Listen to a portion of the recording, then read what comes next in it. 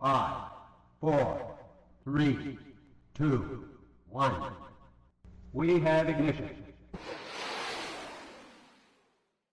And welcome back to another episode of At Least It's Not Rocket Science. I'm your host, Nathaniel, accompanied by my co-host, JJ, and accompanied by my co-host, Kyle. And today we don't quite have a guest today, but we do have a couple topics to talk about. Just recently we launched our FRR, our full-scale test launch of our rocket. We also had a couple of exams during this week, aside from our rocket, and preparing for everything that's ahead of us. It seems like the team, unfortunately, we will be doing an addendum, but you learn from your mistakes, and we're going to come back harder, and hopefully we see maybe top 3 at the competition. Yeah, so we've been, it's important to always remember that, you know, as much as we talk about this USLI project, we still have classes going on all at the same time, and perhaps that may make us miserable at times, happy at others. But for right now, I think that we're okay. We're surviving, we'll say. But I think that just might be engineering school in general. And so we do have a new flight date planned for our full-scale rocket. We've actually coined it as Overkill, again, from our mentor, Gary Leach. Shout out. Always saying that we did things overkill, or that we over-engineered it. So that's the name of our rocket. We're actually going to get it painted based on a design that we can talk about in a little bit. But yeah, Kyle, what did we do last week, or right before the FRR? We had a OMSI visit. So OMSI let us come out with our rocket, some tables and some props, and set up a table, basically. And we had like 200 and... how many? 205? 285 people. 285 people come and participate and talk with us about the rocket. We had little printouts with a rocket design. We handed out pretty much all of them. We had like over 200. We had to print more. Yeah, we had to print more. I brought like 80. You brought 30. Yeah. We had a lot of those copies, and we ran out. And then OMSI was kind enough to print out another 100, and we ran out of all of that too. For reference, well, sorry to cut you off. OMSI is the Oregon Museum of Science and Industry. Sorry, go ahead, Kyle. Yeah, it's a great museum. You guys should totally check them out. Really great kids museums if you got kids. They have revolving exhibits, so everything is different all the time. Yeah, I think it was Marvel when we were there. Yeah, like a Marvel event. Yeah, but I remember going in with my cousin years and years ago, and they had like an Egyptian exhibit. Yeah, that one was cool. And they had the mummies in there. Mm-hmm. Yep. Yeah, so lots of cool stuff. And I was talking with them. They might have a dinosaur one coming up here in like 6 or 7 months. Dinosaurs. Yeah, dinosaurs are great. Go ahead.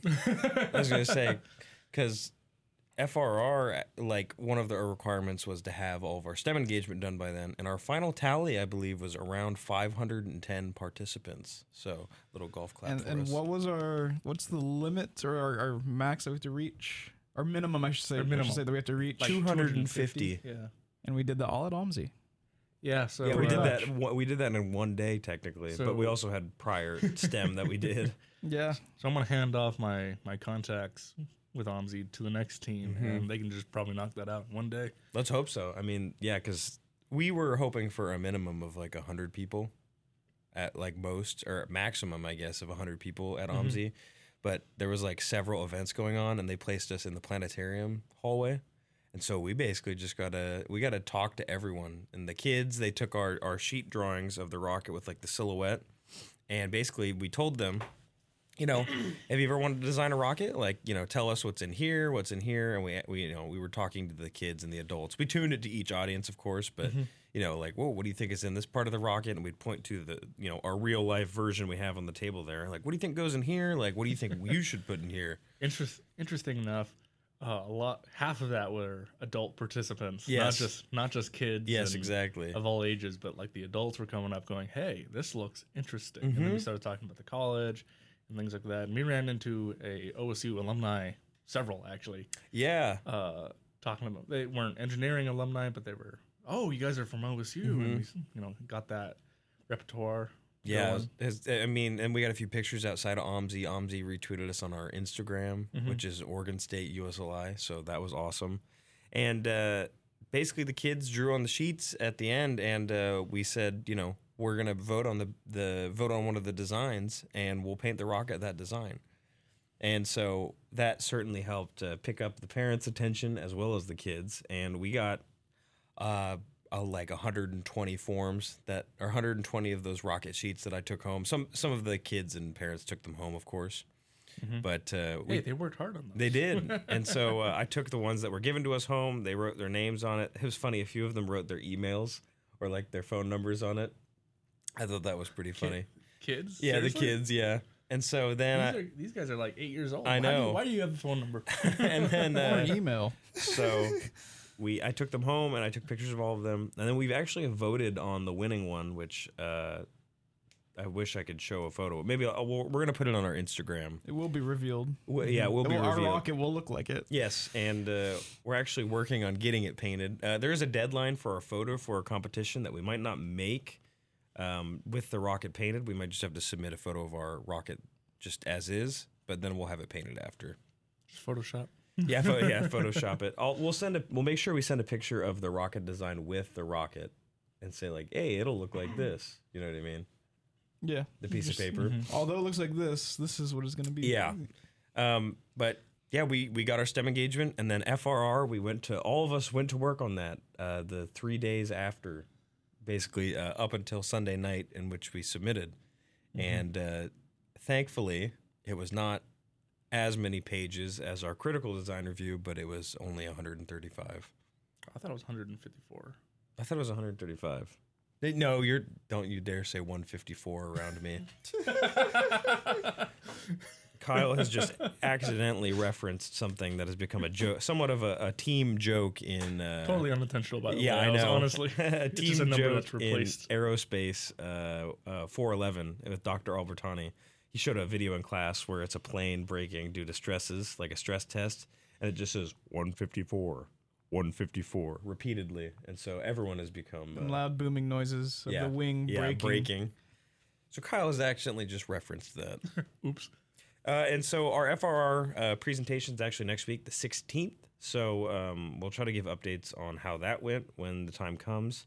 And after that, we basically just need to launch our rocket again until it succeeds, and then fill out the paperwork after that happens, and then send it into NASA, in which they will say, you're either going to Huntsville, or you need to launch again, or you're not going to Huntsville. So we're down to the wire now. I would say we are at the 95% mark. No pressure. No pressure at all, right? We only need this next one to go very well, or the one after that to go well, because we don't have any motors after this. And so if the last one goes well, we need to somehow find a motor. We might have to drive through a state that has a motor and get it. Dish So out some I've been pocket thinking change. about this a lot as well. We could either get one from Wildman, as we've always done, or while we're up at Goldendale at the launch, see if they have the same L1520 motor. We'll have to try. First, we got to see if there's one at the launch, and then if Because not, we could launch twice at Goldendale. We could. I don't know should if you want to do probably- that, but we could. If something goes wrong, I think we should. Bring more shear pins. Yeah, we're gonna bring everything for sure. You guys are Or order more so we can hearing bring a more. little bit behind. He bought like 40. Did he? Yeah. Oh, okay. You're hearing a little bit behind the curtain right now. No, the shear pins? Yeah, I bought a lot. Because if we have the motors, if we have like an extra motor, we go there and we can launch twice in one day if we need to. Yeah. I mean, we're getting 2 motors Saturday anyways, regardless. Yeah. So if they have that same motor there, We could launch again. We could launch again, Yes. which would be beneficial, we'll say. Okay. So The only to thing bring- we'll need to do, though, is we'll need to bring some stuff to clean out the motor casing. We can do that. So to bring some order to the chaos for those listening, what went wrong on FRR? So that's been a topic of much discussion over these past few weeks. Nathaniel and I, we've been working heavily with our avionics, which we believe one of them went all wonky. One The of the Telemega. pressure sensors on the Telemega was faulty and was reading a constant reading, according to the Telemega data. Yeah. And then after emailing with the Altus Mentrum's coder, Mr. Packard, he told me that basically because the firmware that's on the Telemega, the communication between the flight computer and the ground station sending packages through what's called the SPI bus, it gets overloaded, and then therefore the sensor and basically everything on the flight computer just freezes.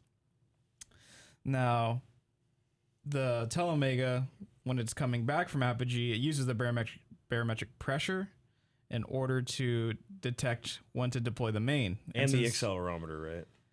Not for, for Apogee, yeah. The accelerometer uses Apogee with the accelerometer, but for the main, when it's coming back down for that 650 foot, barometric pressure. That's all barometric. So the Telemega is useless after Apogee. If the barometric pressure doesn't, or if the sensor doesn't work. Yes. So how did that affect our launch exactly for those listening?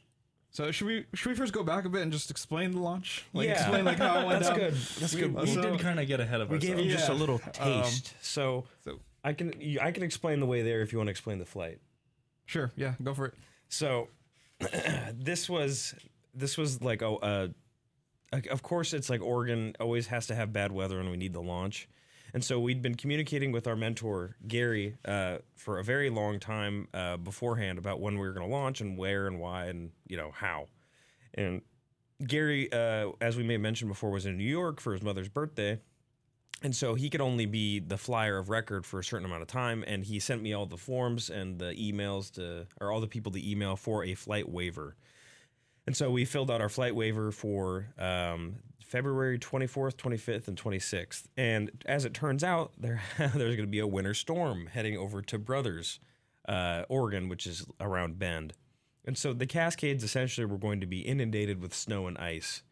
But as it turns out, that happened on Thursday, and Friday is when we drove down, and we went midday in order to avoid all the snow and ice. It was still a bit treacherous getting over there, but we stayed for a night in Redmond at an Airbnb. We worked on the rocket, and then we were pretty much up all night. Nathaniel and I were up to like 4 a.m. working on everything. And we got up at the crack of dawn, and we drove 6 a.m. We drove to, and also I forgot to mention, in Redmond at night and during the mornings, it was like 6 to 10 degrees Fahrenheit.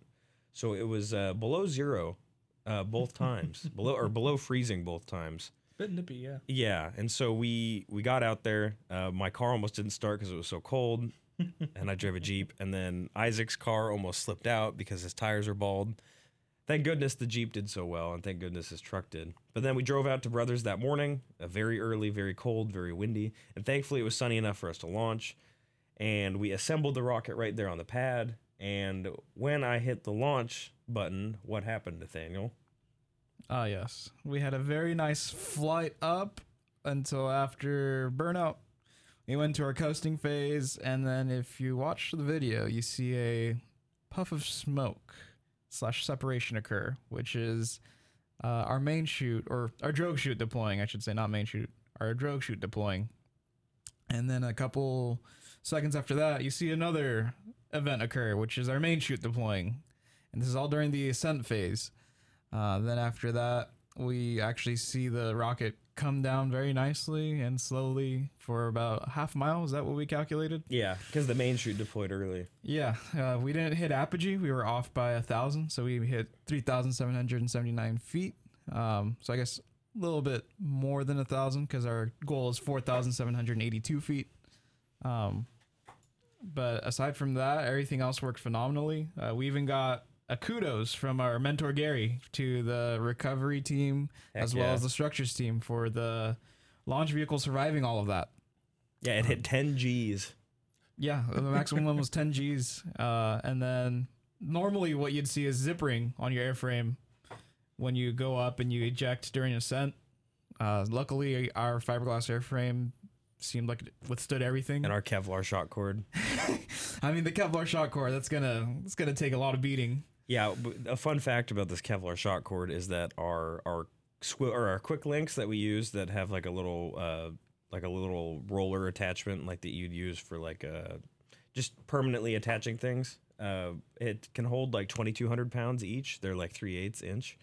Our our shot cord can take 6,000 pounds each for the 1/2 inch shot cord. So our quick links will break before our Kevlar shot cord actually And does. then our swivels for the parachute and the drogue and the main parachutes. It's like 35 kilonewtons. Yep. Yeah. 7,000 pounds about. Yeah. It's pretty ridiculous. Hence the name of the rocket. Overkill. Yep.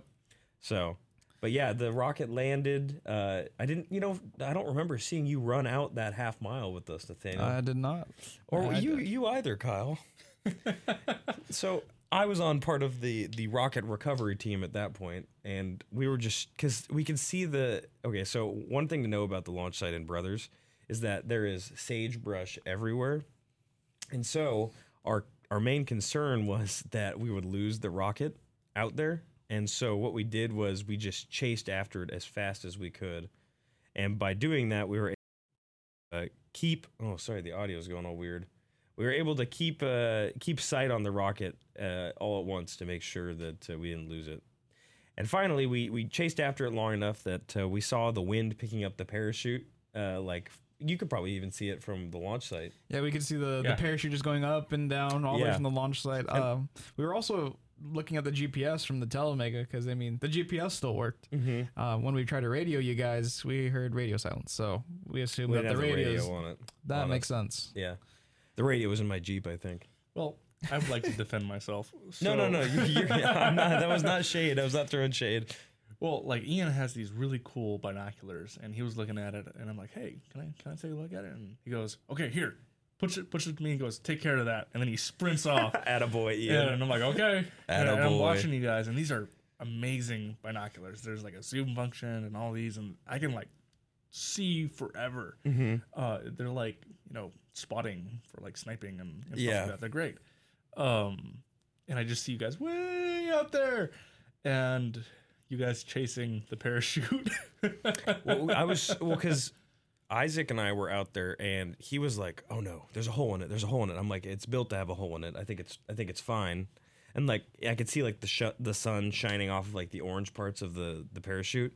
So I was like, I think the parachute's probably fine, but the wind was picking up the parachute as well as part of like the rocket due to how windy it was, because it was like 7-mile-per-hour winds, and up in the air. I'm sure that's part of what contributed to our lower altitude as well. I was gonna say, it's kind of funny when you look at the flight data, you can see the drag data on the ground as well, and you're just like, because I was looking, I was like, what is going on what here? happened there? And then like I was looking at the videos and the recovery photos. I'm like, oh, this is the drag of the ground. That's one part that I was going to mention is because I was on the recovery team, I was the only one here that saw the damage that happened and the damage that the rocket did to the ground. The rocket works as a shovel pretty well, apparently, because even despite the ground being frozen, it being like 20 degrees out there, and our fins being made of like plywood and fiberglass, the fiberglass layups and all that worked out really well, and our nose cone worked out well because it dragged maybe like 20 or 30 yards in the wind, and it just cut like slots into the ground, filling the body with snow, mind you. Made a trench. It made a trench, yeah. We dug a trench with our rocket. But I think I described it as a trench in FRR as well. Yeah. And it worked, but it survived, and that's what really matters, because we needed to fly it again. And then let's hope everything goes well at Goldendale, but I feel like we might be damaging some ground there even if we succeed. Well, in Alabama, it's going to be farm field, right? Yeah. We'll just plow their field for them. Yeah, exactly. We can charge at that point. We can charge them while we do it. But yeah, the Telemega flight, Nathaniel's been awesome about getting a hold of the inventor of the Altus Metrum stuff and the programmer. I think are one and the same. And they've actually, it's kind of awkward because like I'll email them like during the day thinking, these are perfect prime business hours. Yeah. And then I'll get an email like 10 at night, and then I'll email back and an instant email response. What time zone are they in? That's a good question. I'm not sure. I haven't looked into that. They're also engineers too. Yeah, that's true too. That's Our fair. best hours are late. But I guess looking at the Telemega now that we have it back up, what happened was due to the constant pressure reading, it's reading in accelerometer data, and it's taking the pressure reading, and then it kind of calculates, oh, we're not at apogee, we're not at apogee. It crosses them to ensure that they're both accurate. Correct. But since we have a constant pressure reading, the telemega is like, I'm not sure what's going on, and it detected a false apogee and said, yeah, we need to go now. And so our telemega fired off our drogue chute, which came out, and then after that, it made our EasyMega, our backup flight computer, kind of be like, I don't know what's going on. So it registered that there was a drogue that deployed, and then a few seconds later, you can see that it says, I'm going to deploy my main now because that apogee was not true apogee, and I don't know what's going on. So then our main just came out as well. It might be like a safe deployment failsafe. That's still in the works. We're like trying to a safe find failure. out. Yeah. But at first we thought we just wired them wrong, the wires backwards, and we thought that maybe we wired our backup for our main to the telemega, because when we recovered our rocket, we found on the bulkheads that 2 black powder charges did not go off. And it was kind of weird because we had one of our mains and one of our backups that did not go off. Now, the telemega is our main flight computer, so both charge wells that say main are hooked up to the telemega. And that would have been completely my fault. Because I Let's wired not them. go there yet. Hold on. And then the other charge wells, the backups, those are both wired up to the EasyMega. And so now that we saw one main that didn't go off and one backup that didn't go off, we were like, maybe it was just a wiring issue. But after further investigating the flight data, you can see that no, it wasn't a wiring issue. It was more of the telemega went off, barometric pressure was constant. It didn't fire off the main because it didn't know what was going on. And then the EasyMega was like, hey, this is what's going on? Yeah, pretty much. What's going on? And was like, we're firing now as well. And yeah. And this is why we have backups. Yeah, because honestly, if the EasyMega has that kind of built-in, like, something is amiss here, let's just go off just to make sure the rocket doesn't, crash into the ground, then that'd be great. And it's funny because you can definitely tell that something is wrong with the data from the telemega, which we didn't realize beforehand, but I was trying to do testing with it, maybe like a few months back, November. And with that same telemega that we flew on the rocket in Brothers, I managed to make it trigger flight, which the trigger for flight is really kind of hard to do. You need to have like 2 G's of acceleration in an upwards direction, or you need to be at least 20 meters above ground level and then also be like 10 meter per second velocity. So basically it's like detecting you boost. And I managed to get it to falsely trigger, and the data showed up, and I was like, oh, whoa, this is cool. But what I didn't look at was that the height data for its like maximum and minimum heights, if you look at the data for our Brothers flight, as well as this false test flight that I did, well, it turns out that it reads an altitude in nanometers. And for those of you that don't know, a nanometer is 1/1000th of a meter. And I can tell you that I was moving it on like a matter of meters, not nanometers. And at the Brothers site, even our rocket was moving it, 3,779 feet. Yeah.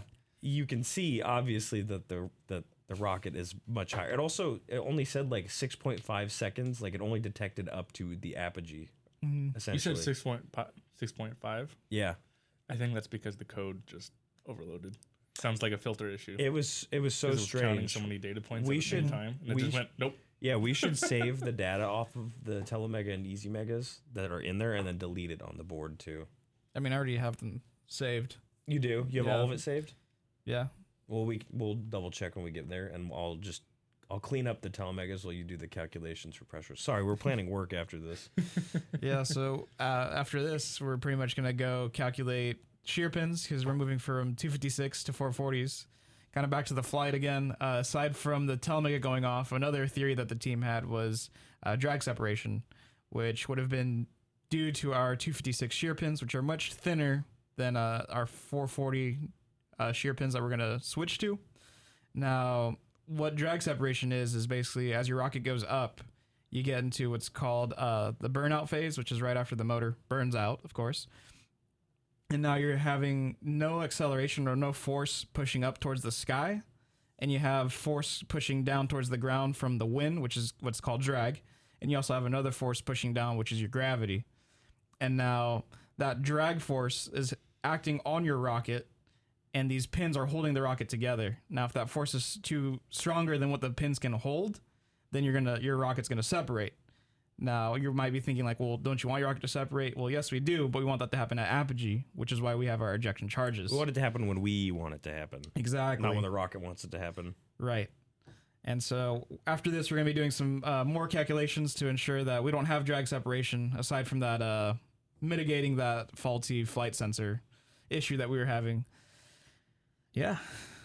So after that gets all taken care of, I think what is next on our list is putting the electronics into the payload for the flight this 25th. So that'll be fun. Yeah, the payload, we forgot to mention your masterpiece, the nose cone, too. You want to mention that? Yeah. So what we had for this last flight, with the drag separation, payload worked perfectly. It was a mechanical payload, so it was all the moving bits, just without the electronics inside. So the mass was the same. We weighted it, so everything's the same.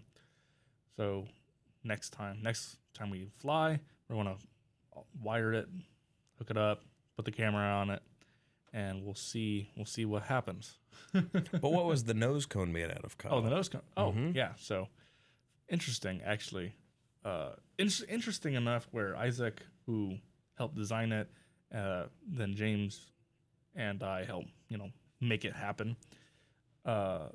He wants to go to Dr. Campbell, I believe, and ask if he can sponsor us for a research paper on it. Yeah, because I remember when we were messing. I was the one that was, unsheathing the nose cone, the original idea where we were just going to make one out of fiberglass only. And I was like, this is stinky. This is not working. I have to rip this fiberglass off. And so I looked at James Chaplin, our structures lead, and I was like, couldn't we just do a 3D printed inner skeleton and make the muscle the fiberglass? And he's like, yeah, I guess we could do that. So there was some issues with the whole thing. You guys, one, didn't put enough mold release. Two, hey, I wasn't a part of that team at the time. Yeah, I wasn't there either. Yeah, so. yeah. No, it's okay. Learning. Yeah. So the mold release lets the resin not bind to whatever you're using as a mold. Mm-hmm. Hence mold release. Yeah. And you guys only did 2 plies, 1 ply, all the way around. So it's very flimsy. So even if you could get it off, it might not come off in one piece, which it didn't. Yeah, it came off in pieces because I had to cut it off. Keep in mind, this is really expensive paper mache. Yeah. And then with the mold that we did was a 3D printed mold, which was awesome, but we didn't buff it enough. So there was a lot of little crevices that the resin would, bind to. Then you guys tried to do some saran wrap or something. Yeah, I think James tried to do saran wrap. James and I went and got the saran wrap. Yeah, I think that actually worked pretty well because we had a problem with voids, and it actually did take some voids out. It just made it messy. So, which if we're trying to go for low drag, we couldn't really work with messy. And by voids, you mean bubbles, right? Air bubbles, things where the resin isn't binding, so it's a debonding, delamination problem. But the saran wrap worked, and fixing that, it just made the surface unacceptable for the rocket. Yeah. So you and I came up with the idea separately on our own, and we're like, what if we just did a 3D print? Because I think you and Isaac were working on that, and then I messaged Isaac, and we had that aha moments. So Dr. Grieven, is he a doctor? Anyway, Professor Grieven. He's awesome. Anyway, Professor Grieven. Our capstone professor. Yeah. Shout out. Yeah, shout out, John. We appreciate you. Yeah. It's working with HP and their 3D printer called a MJF printer. Yeah, multi-jet technology, where it works by using 3 types of, I think, filaments is the proper term, where you have it goes over the design once, lays out the basic design, goes over it again, puts down the reactive, and then it shoots it with UV rays or something. It cures it, yeah. It cures it, which is an instant process, and actually bonds it to to each other on a molecular level, It has a nanometer precision. which is great. We should have taken that into account. Yeah, it's pretty good. Next team. Yeah, is, that's a good point. we're gonna tell them all about this. But it's stronger and it's sturdier and it's lighter than all the other forms of 3D printing that we have access to. So Isaac designed and sent over the nose cone design, and we thought about having the 3D printed core, basically, is the term that we use for composites. Yeah. It's the mold. It's going to have all the internal initial structures, and then we're going to do a fiberglass layup around it, which I think worked out to be like 5 plies or layers. And yeah, so that takes all the main compressive and tensile force. You're pushing and you're pullings. Yep. And it worked really well because Yeah, that thing was solid. that thing cannot be scratched on the fiberglass because like it's been dropped, it's been banged around, and it's survived the trip in the back of a truck. Yeah. Then dragged 20 feet and 60 feet. 60 Yeah. feet. Yeah. It also landed, it like got dragged into a bush too. Yeah. And the Bushes payload and still stayed up. snow and ice and rocks Yeah. and gravel and all that. But then I think Isaac also made and manufactured The nose cone tip. the aluminum tip, which Yeah. is sharp as. Yeah, the whole thing looks very nice. And I would like to mention also Nathaniel and I's ballast. So Yeah. we've been talking about rocketry for a long time. We'll try to move on soon, but ballasting the rocket is good because ballasting essentially is a mass that you would put further up in the rocket away from the motor, because that raises the stability of the rocket, which essentially raises the center of gravity away from the center of pressure. So you want it to be at least 1 body tube diameter away, but for our NASA competition, we need to have it be at least 2. So our center of pressure needs to be at least 12 inches behind our center of gravity. And so we have this fancy software called Open Rocket that we use to figure out where that CP and CG is. And so we determined that our ballast needed to be like 56 or 59 ounces. Yep. And our final ballast got pretty close. And the way that we did that, because originally we were going to like weld a plate or like aluminum, and put it in the rocket on the threaded rod that's in there.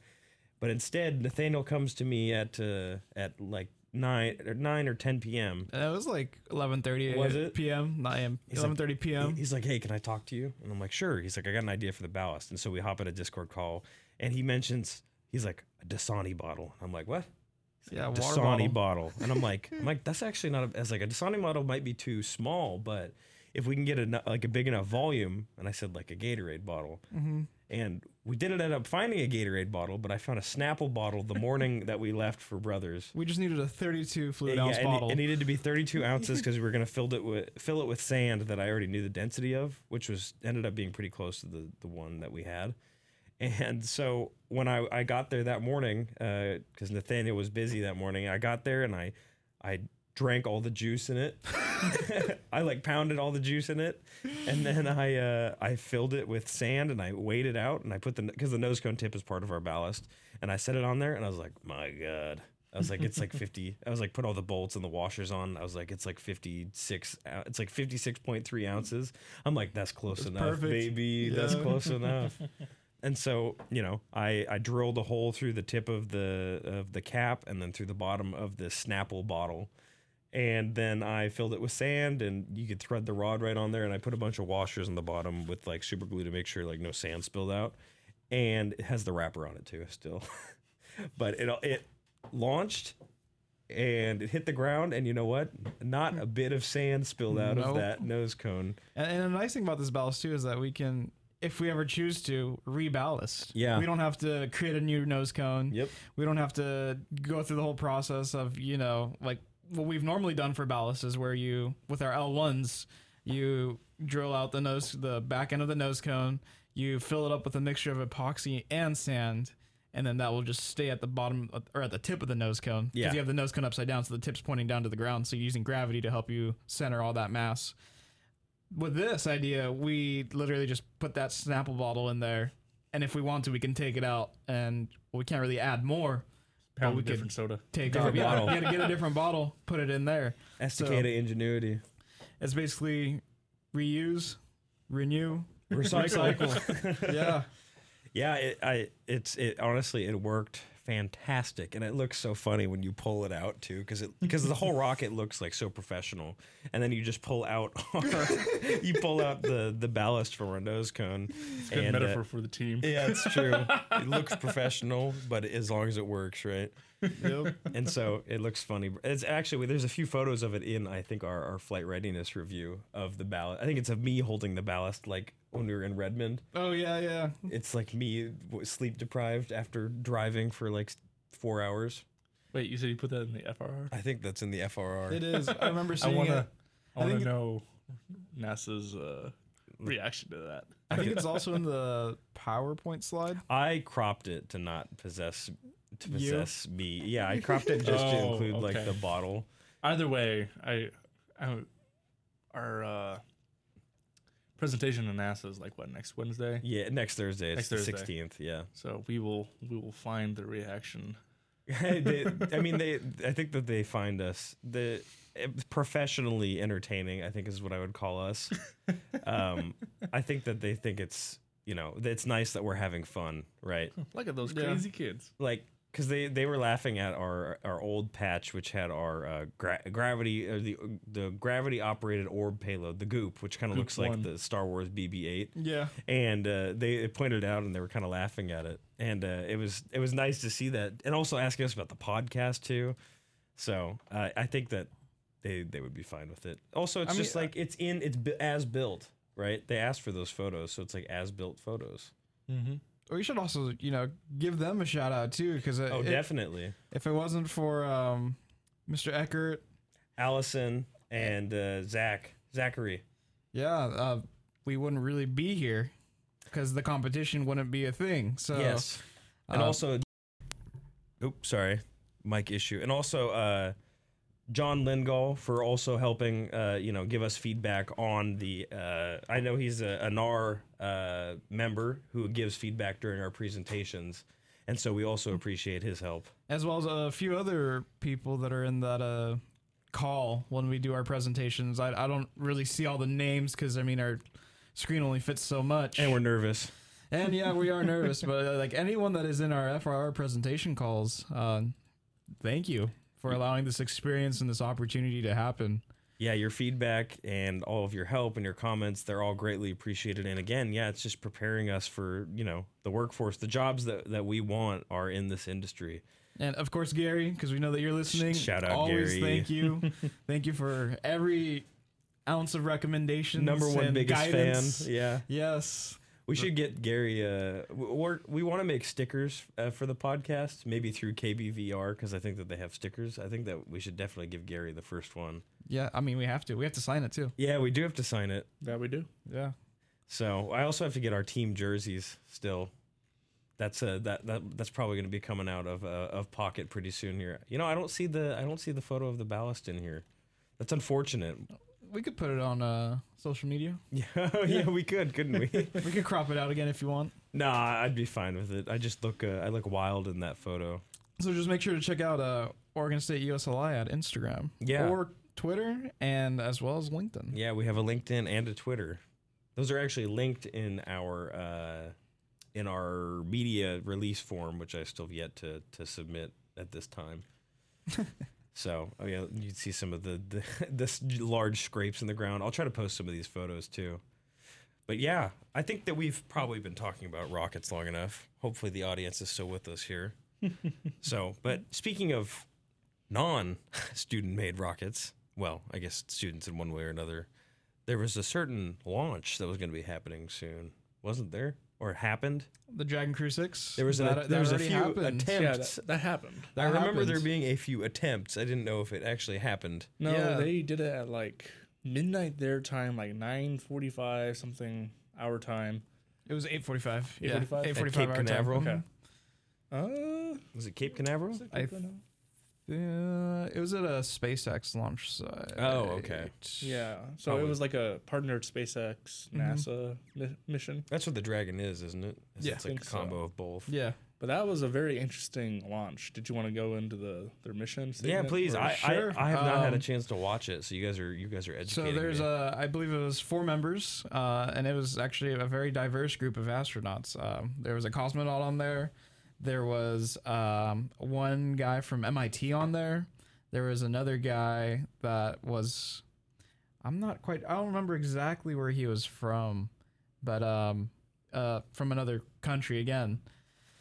And basically this mission is for them to go up to the ISS and then do some experiments. Yeah, because it was like a 6-month mission, and then they'll come back down. Yep. And they were testing the new spacesuits that SpaceX came out, Mm-hmm. all the new SpaceX systems, some life support checks, some basically taking and reading data for like commercial use, right? Right, yes. Yeah. And like this is going to be like a step forward into not only space for exploration and science, but a step forward for space as a commercial view as well. Yeah, because once we privatize this, people are going to be going up all the time. I'm trying to get the free ride with NASA. I'm trying to get it outside of it. NASA. The Artemis? I was gonna say NASA. If you're looking for an astronaut up and coming, I'm working on it. Just save me a seat, please. That's all that I I ask. mean, you're short enough. It's true, actually. That's funny that you mentioned that. When I did my NASA Community College Aerospace Scholars shout out to Alex Gladney Lemon. He went to U of O. I know. Hold your booze, please.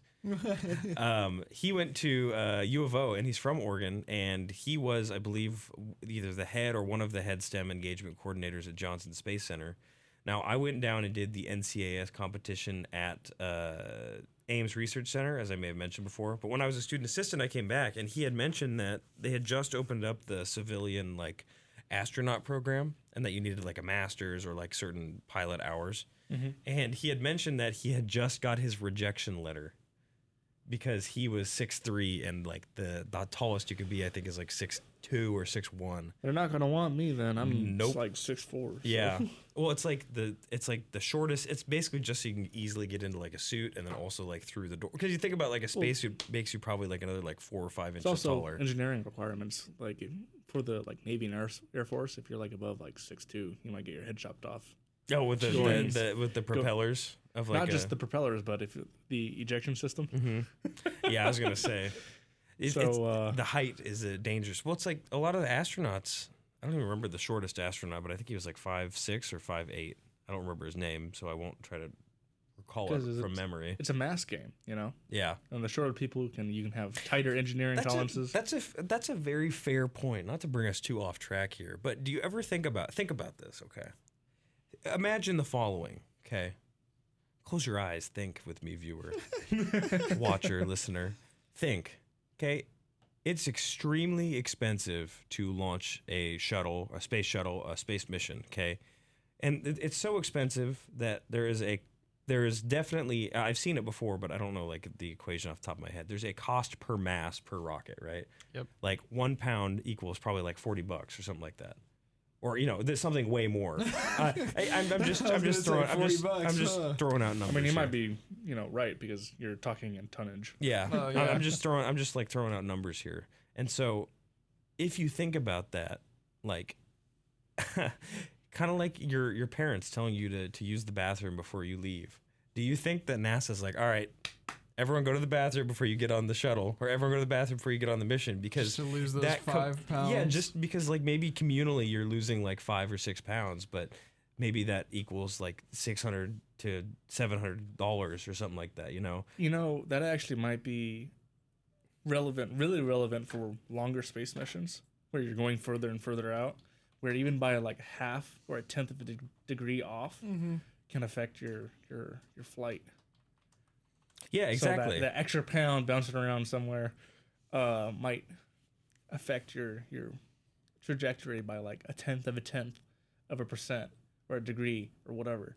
And it might just be enough for if you're trying to aim way far out, it might make you overshoot or miss or whatever. Can you imagine just you're following this flight path very nicely, and then all of a sudden you lose the flight path.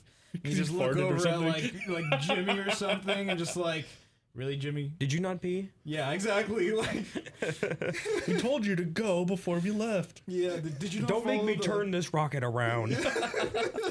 Okay, there so yet? if we do like okay, so actually this is my Estacada estimation almost came in clutch here, because if we just take the cost of the Saturn V mission that I just looked up on Google here, it was like $185 million.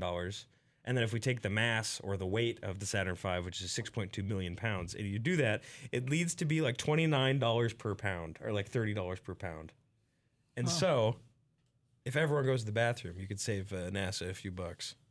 Or like maybe they make Broad you go estimation, but maybe yeah. maybe they make you go up on an empty stomach or something, like, you know what I mean? Like Yeah. it's such an interesting concept that I'd love to like talk with someone about it. That's Do you think we can ask them Thursday? Or maybe- probably not. Do you have Maybe any get questions for us? An astronaut that's listening. I was gonna say, if for whatever reason anyone is out there and has either worked on a mission or as an astronaut and anything like that has like some sort of knowledge that you can freely share, of course, we would love to talk to you and interview you. Again, I've been trying to reach out to people that I think would be, you know, perfect for this podcast, including like engineers, astronauts, like flight controllers, stuff like that. And if you ever know anyone that's interested, please lead them to At Least It's Not Rocket Science, because we would love to, pick their brain on a lot of topics that we just don't have the answers to. And, you know, frankly, there might be some questions that the audience doesn't have an answer to. Yeah. So, and that's one of them is, do you need to go to the bathroom before you leave? Just like just like a long road trip, right? I mean, it's getting to engineer brain where you're Well- like trying to like, I gotta like maximize the amount So of let's cost think per about this fuel. more too, like in a practical sense. Because how many G's are you experiencing going up? I don't know off the top of my head. I know that A lot. just in like fighter jets and stuff, if you go too fast, you'll just vomit. Yeah. So if you don't have anything in your gut, you're Yeah. not gonna vomit Well, and like have that. our rocket experience, what, 6 on flight up? 10. On flight up? That was 10 G's on flight up. Yeah. Oh, the max was at the immediate. Okay, I didn't know if that was from the parachute deploying. Well, the 8 G's is when our parachute deployed. Okay, I was But gonna 10 say. is from max acceleration. So their rockets go a lot faster than ours does. Yeah. So I could imagine they probably feel at around 10 G's, 8 G's, something like that. Mm-hmm. And yeah, they try to empty their stomach out beforehand. Yeah. So that just makes sense. Yeah, it does. It does. It is engineer And brain. they had their helmet on and everything. Yeah, like, oh, yeah, that'd be so bad. if they- that'd be gross. I wonder if that's ever happened actually. That's 'Cause it's another meant to- fair question. You're meant to pass out when you're going up, right? I don't think you're meant to, but it's like I think all the blood is being pushed to the back of your Well, brain. I remember talking with someone or reading something, I can't remember, this was ages ago, where they purposely try to make you pass out because then they time how long it takes you to get back to it. For your brain to like Mhm. restart. And they incorporate that into the flight path. So they're like, okay, we can have it automated here, and then you should wake Oh, up there. that would be and then you can interesting. pilot. It's that sort of thing. Certainly like an off button for your brain is what it is. At the isn't very it? least, be like, oh, can you pilot the whole way up? That'd be great. But if you can't, you gotta Yeah. be able to know that. You got to be able to ride the lightning for a Yeah. little bit I was there. gonna say, I'm not gonna lie, it kind of reminds me of kind of going into like futuristic Halo. You know how the cryogenic sleeping chambers? Yeah. You just hop into there while your autopilot does its thing, and once you get to the planet, you just come Well, out. it's gonna That's a little extreme, but it's gonna yeah, have yeah. to like it's gonna have to be like that, dude. Like that's just wild to think about. Like I'm just waiting for ODSTs, man. You know, go ahead. so guess how many G's are 3. experienced? Wow, you just looked at my screen. No, I didn't. Oh, then yeah, 3. Yeah, I did. 3 G's. I looked at your screen. But yeah, 3 G's. That's kind of wild to me. That I'd it's that expect low. more. Yeah. Well, I guess now that I think about it, our rocket is also carrying a lot less mass. Like we're carrying like a payload, but it's not like most of the rockets are payload. And so our rocket takes off probably much quicker than they start off, but their overall speed is going to be like way higher, you know. Yeah. Like the acceleration we feel is probably going to be higher as compared to these rockets. It's just relative motion. So yeah, exactly. yeah. because Right. they're moving a huge amount of mass, and you're acclimating as it goes up. right. But still, the change in pressure, the change in air density, the change in gravity, actually, and the change in speed that you're moving at. I'm pulling up a video of the Saturn V launching now. Oh yeah, see, look. Like they light up the engines and it just kind of sits there for a second, and then they got to let it off, I They're guess just, too. "Meow." They're lighting them up, and they're probably just gonna unclamp them. Yeah, see, they're way the astronauts that went to the moon. It's like the Saturn V launches like way slower than like a typical model rocket. Yeah. Again, it sounds stupid to say that, but like they're They're using carrying a lot more They're mass, carrying a lot more. You know, How many tons? Like, Jeez. 6.2 million or tons, 6.2 million pounds. So whatever that is divided by 2,000. So it's That's a lot. It's like 30 or it's like 3,000 something, Math. 3,000 and something. Not Just like you're an about. engineer. Yeah, I think it's like now you gotta make me do it. It's like a 3150. Guess the Mach that the rockets go at. Like max. Yeah. 21. What? Oh, 3100. Look at me. Look at math. Yeah, look at I can that. do math. The maximum Mach. I know that it goes like 18,000, whatever that is in Mach. So let me do math real quick. Go Well, for it. I'm trying to remember when the Dragon 6 was going up. They had like a little speedometer yeah, on there. overlaying I'm trying to on the re- chute. Yeah, I was trying to Or on the- remember. Mach 28. 25. Pretty close then. I was like 25 Mach? 18,000 is a number that's always in my head. Maybe that might be re-entry is what I'm thinking of. Reentry is 35 25,000. or so. Mhm. Yeah. We learned that in gas dynamics, Kyle and I. That being the fastest human beings ever by just re-entering the Earth. But it's funny because like when you look at the G's, you experience about 1 G upon reentry. Well, it's amazing. Relative velocity is something that's pretty amazing because we mentioned it on the episode with Nick, but it's like if you just like stand on a ladder that's like the same height as the ISS, you could just like still walk around up there because like your relative velocity is the same as it is on Earth. Right. But like if the ISS like flew by you, like the ISS is going like way faster. Like Yeah. look up the ISS speed around the Earth. I'm sure that's going like Mach like Well, 7 or 8. it's Actually, no, it's probably going way higher than that. It goes around the Earth in like 40 minutes. 17,500 miles per hour. It wouldn't be Mach because Mach is in terms of speed of sound through the Well, it's just like fluid. yeah, you know what I mean. I mean, if you want to listen, look at this guy. La-di-da. Look at Either this way. guy. But orbit, like how do we define orbit, right? Orbit is just you're falling constantly. It says 25 times the speed of sound, Mr. Metters. Yeah. How dare you? There's no sound in space. They can't hear you scream. Yeah. Anyway, Well, he's not wrong. I know. I know he's not wrong. well, because when you calculate Mach, it's like Yeah, your actual velocity. Yeah. Over. I guess I Your don't speed even of think sound. about it like that. I always think about it just multiplied by like the speed of sound. You didn't go to gas dynamics. Fair. But we also talked about it in thermodynamics with Dr. Pence. A little bit, but Yeah. at that time, it's like thermo squared. But it was really interesting. If you're a student and you're listening to this, I think you should totally take gas dynamics. Take It was Dr. fun. It's Take really Dr. interesting. Pence's class too. Yeah, that too. It was very At Oregon interesting. State. At Oregon State, yes. Specifically at Oregon State. Specifically, Only. yeah. Don't go anywhere else. No, but yes, I highly recommend Dr. Pence as well. I had her for thermo, and I will say, if it wasn't for her, I wouldn't know half the things I know from thermo. I feel like I didn't like grade wise, I didn't do like I could have probably done better, but like learning wise, I learned like so much. Mm-hmm. Like which I kind of is kind of my goal here at school is my hope that I learn things. Well, So- I mean, with the amount of money being spent, I would hope that I get a good grade and a good and learn, but you know sometimes it doesn't work out. you like graduate and be like, JJ, what'd you learn? that. Nothing. I learned how to do a podcast. So, yeah, the dragon launch stuff. I also like that they named it Dragon. That's a cool name. I also yeah. like their emblems. Yeah. What is the Dragon emblem? 1 to Dragon 5 Mhm. to Dragon 6. You that just posted came out. that in our Discord, right? Yeah. I was talking with Ian about it and how they incorporate the number. I think it's from 2 to 4 into the patch to make it look pretty cool. Oh, that is cool. Yeah, that's cool. But Dragon awesome. 3 has like there. See how that has like the flame and it's 3 and has the dragon. Oh, that's cool. Yeah, I didn't even notice that. yeah. That's Did you guys ever think about, this is different dragon, but this is the Artemis mission. Did you ever think about how the capsule for the Artemis is called Orion? Yeah. Okay. Do you know what's funny about that? I know exactly where you're gonna go into. I know. Say it, Nathaniel. I know several different versions of the story. Okay, and they're good. all kind of the ironic. Orion Belt.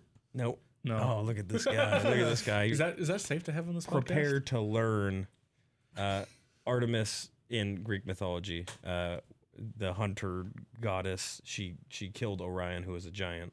The same Orion that you see in the sky. Mm-hmm. And so it's funny that the Artemis missions have the Orion capsule.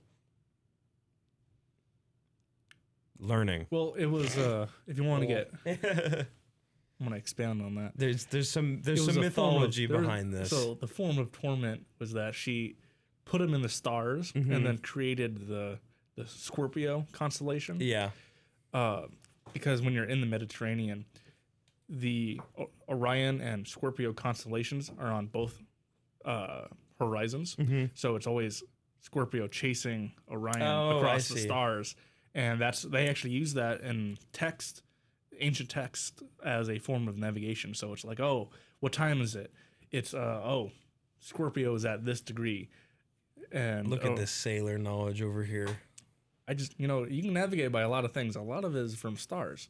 And if you're in that same little area of water, you can kind of, track these movements. And Yeah. It's like, oh, you can use it as a time of, or as a time device because it's an almost constant.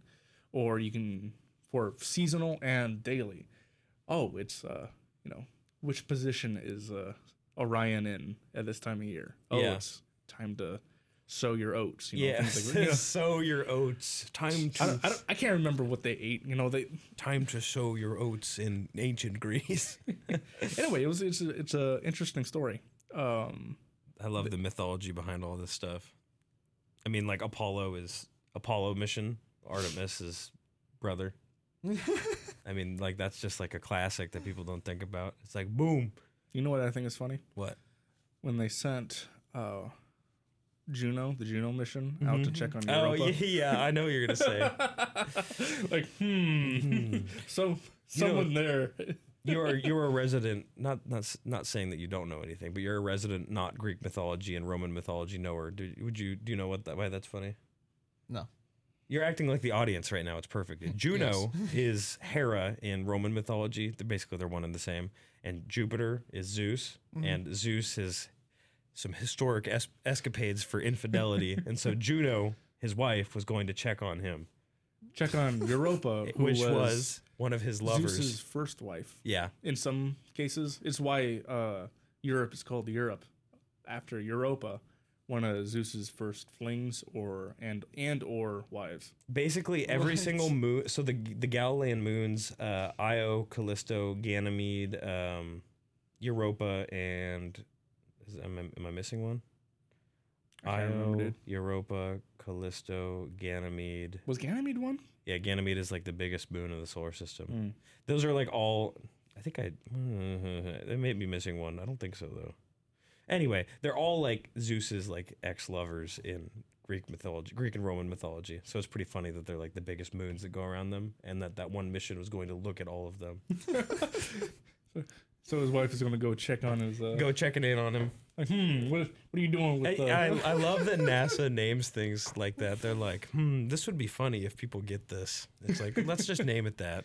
Yeah, so someone making these name decisions is definitely. I want to be the NASA namer. The That'd be I my wonder if role. I wonder if that's like a dedicated position. That's another thing Or we if gotta it's ask like him. or if it's like the principal investigator of the mission who decides the title. Mhm.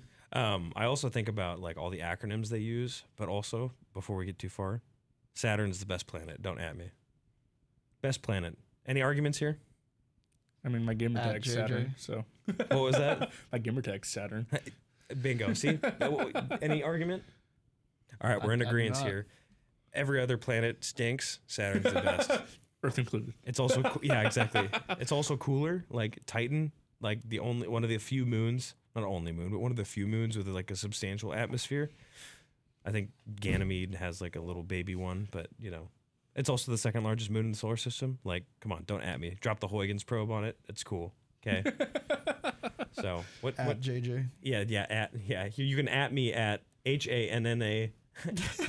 at OregonState.edu. Make sure you tell me just how much you hate me and my decision to love Saturn. Or not at COLTONJ at OregonState.edu. Yeah, that's Nathaniel's email. You don't want to email that. No, that's JJ's email. I think that we have to wrap up here soon. Our time is coming to No an end. way already? Yeah, I know. Well, I guess you got a little taste of all of the stuff that's been going on with us, and we'll be back again next week. We might have some interviews lined up. We'll see. But if not, we also hope to get an episode about food science in. We don't want to eat in the studio here, but we're going to try to get an episode out where we can eat, and it'll be an interesting tale to talk about. It'll be a long time coming because we promised to do this episode yes, 2, several 3? weeks ago, yeah. And then be sure to tune in after the 25th because we'll be talking about our second addendum flight. And the hopeful success of it. And then probably Alabama prep. Yeah, exactly. All right, boys. So we're gonna try something new too. I'm gonna count down to 3. Okay. On the count of 3, we say the line. Are you ready? 1, 2, 3. And at least it's not rocket science. There we go. All right, everyone. Have a good night and goodbye. Listen, Tranquility Base.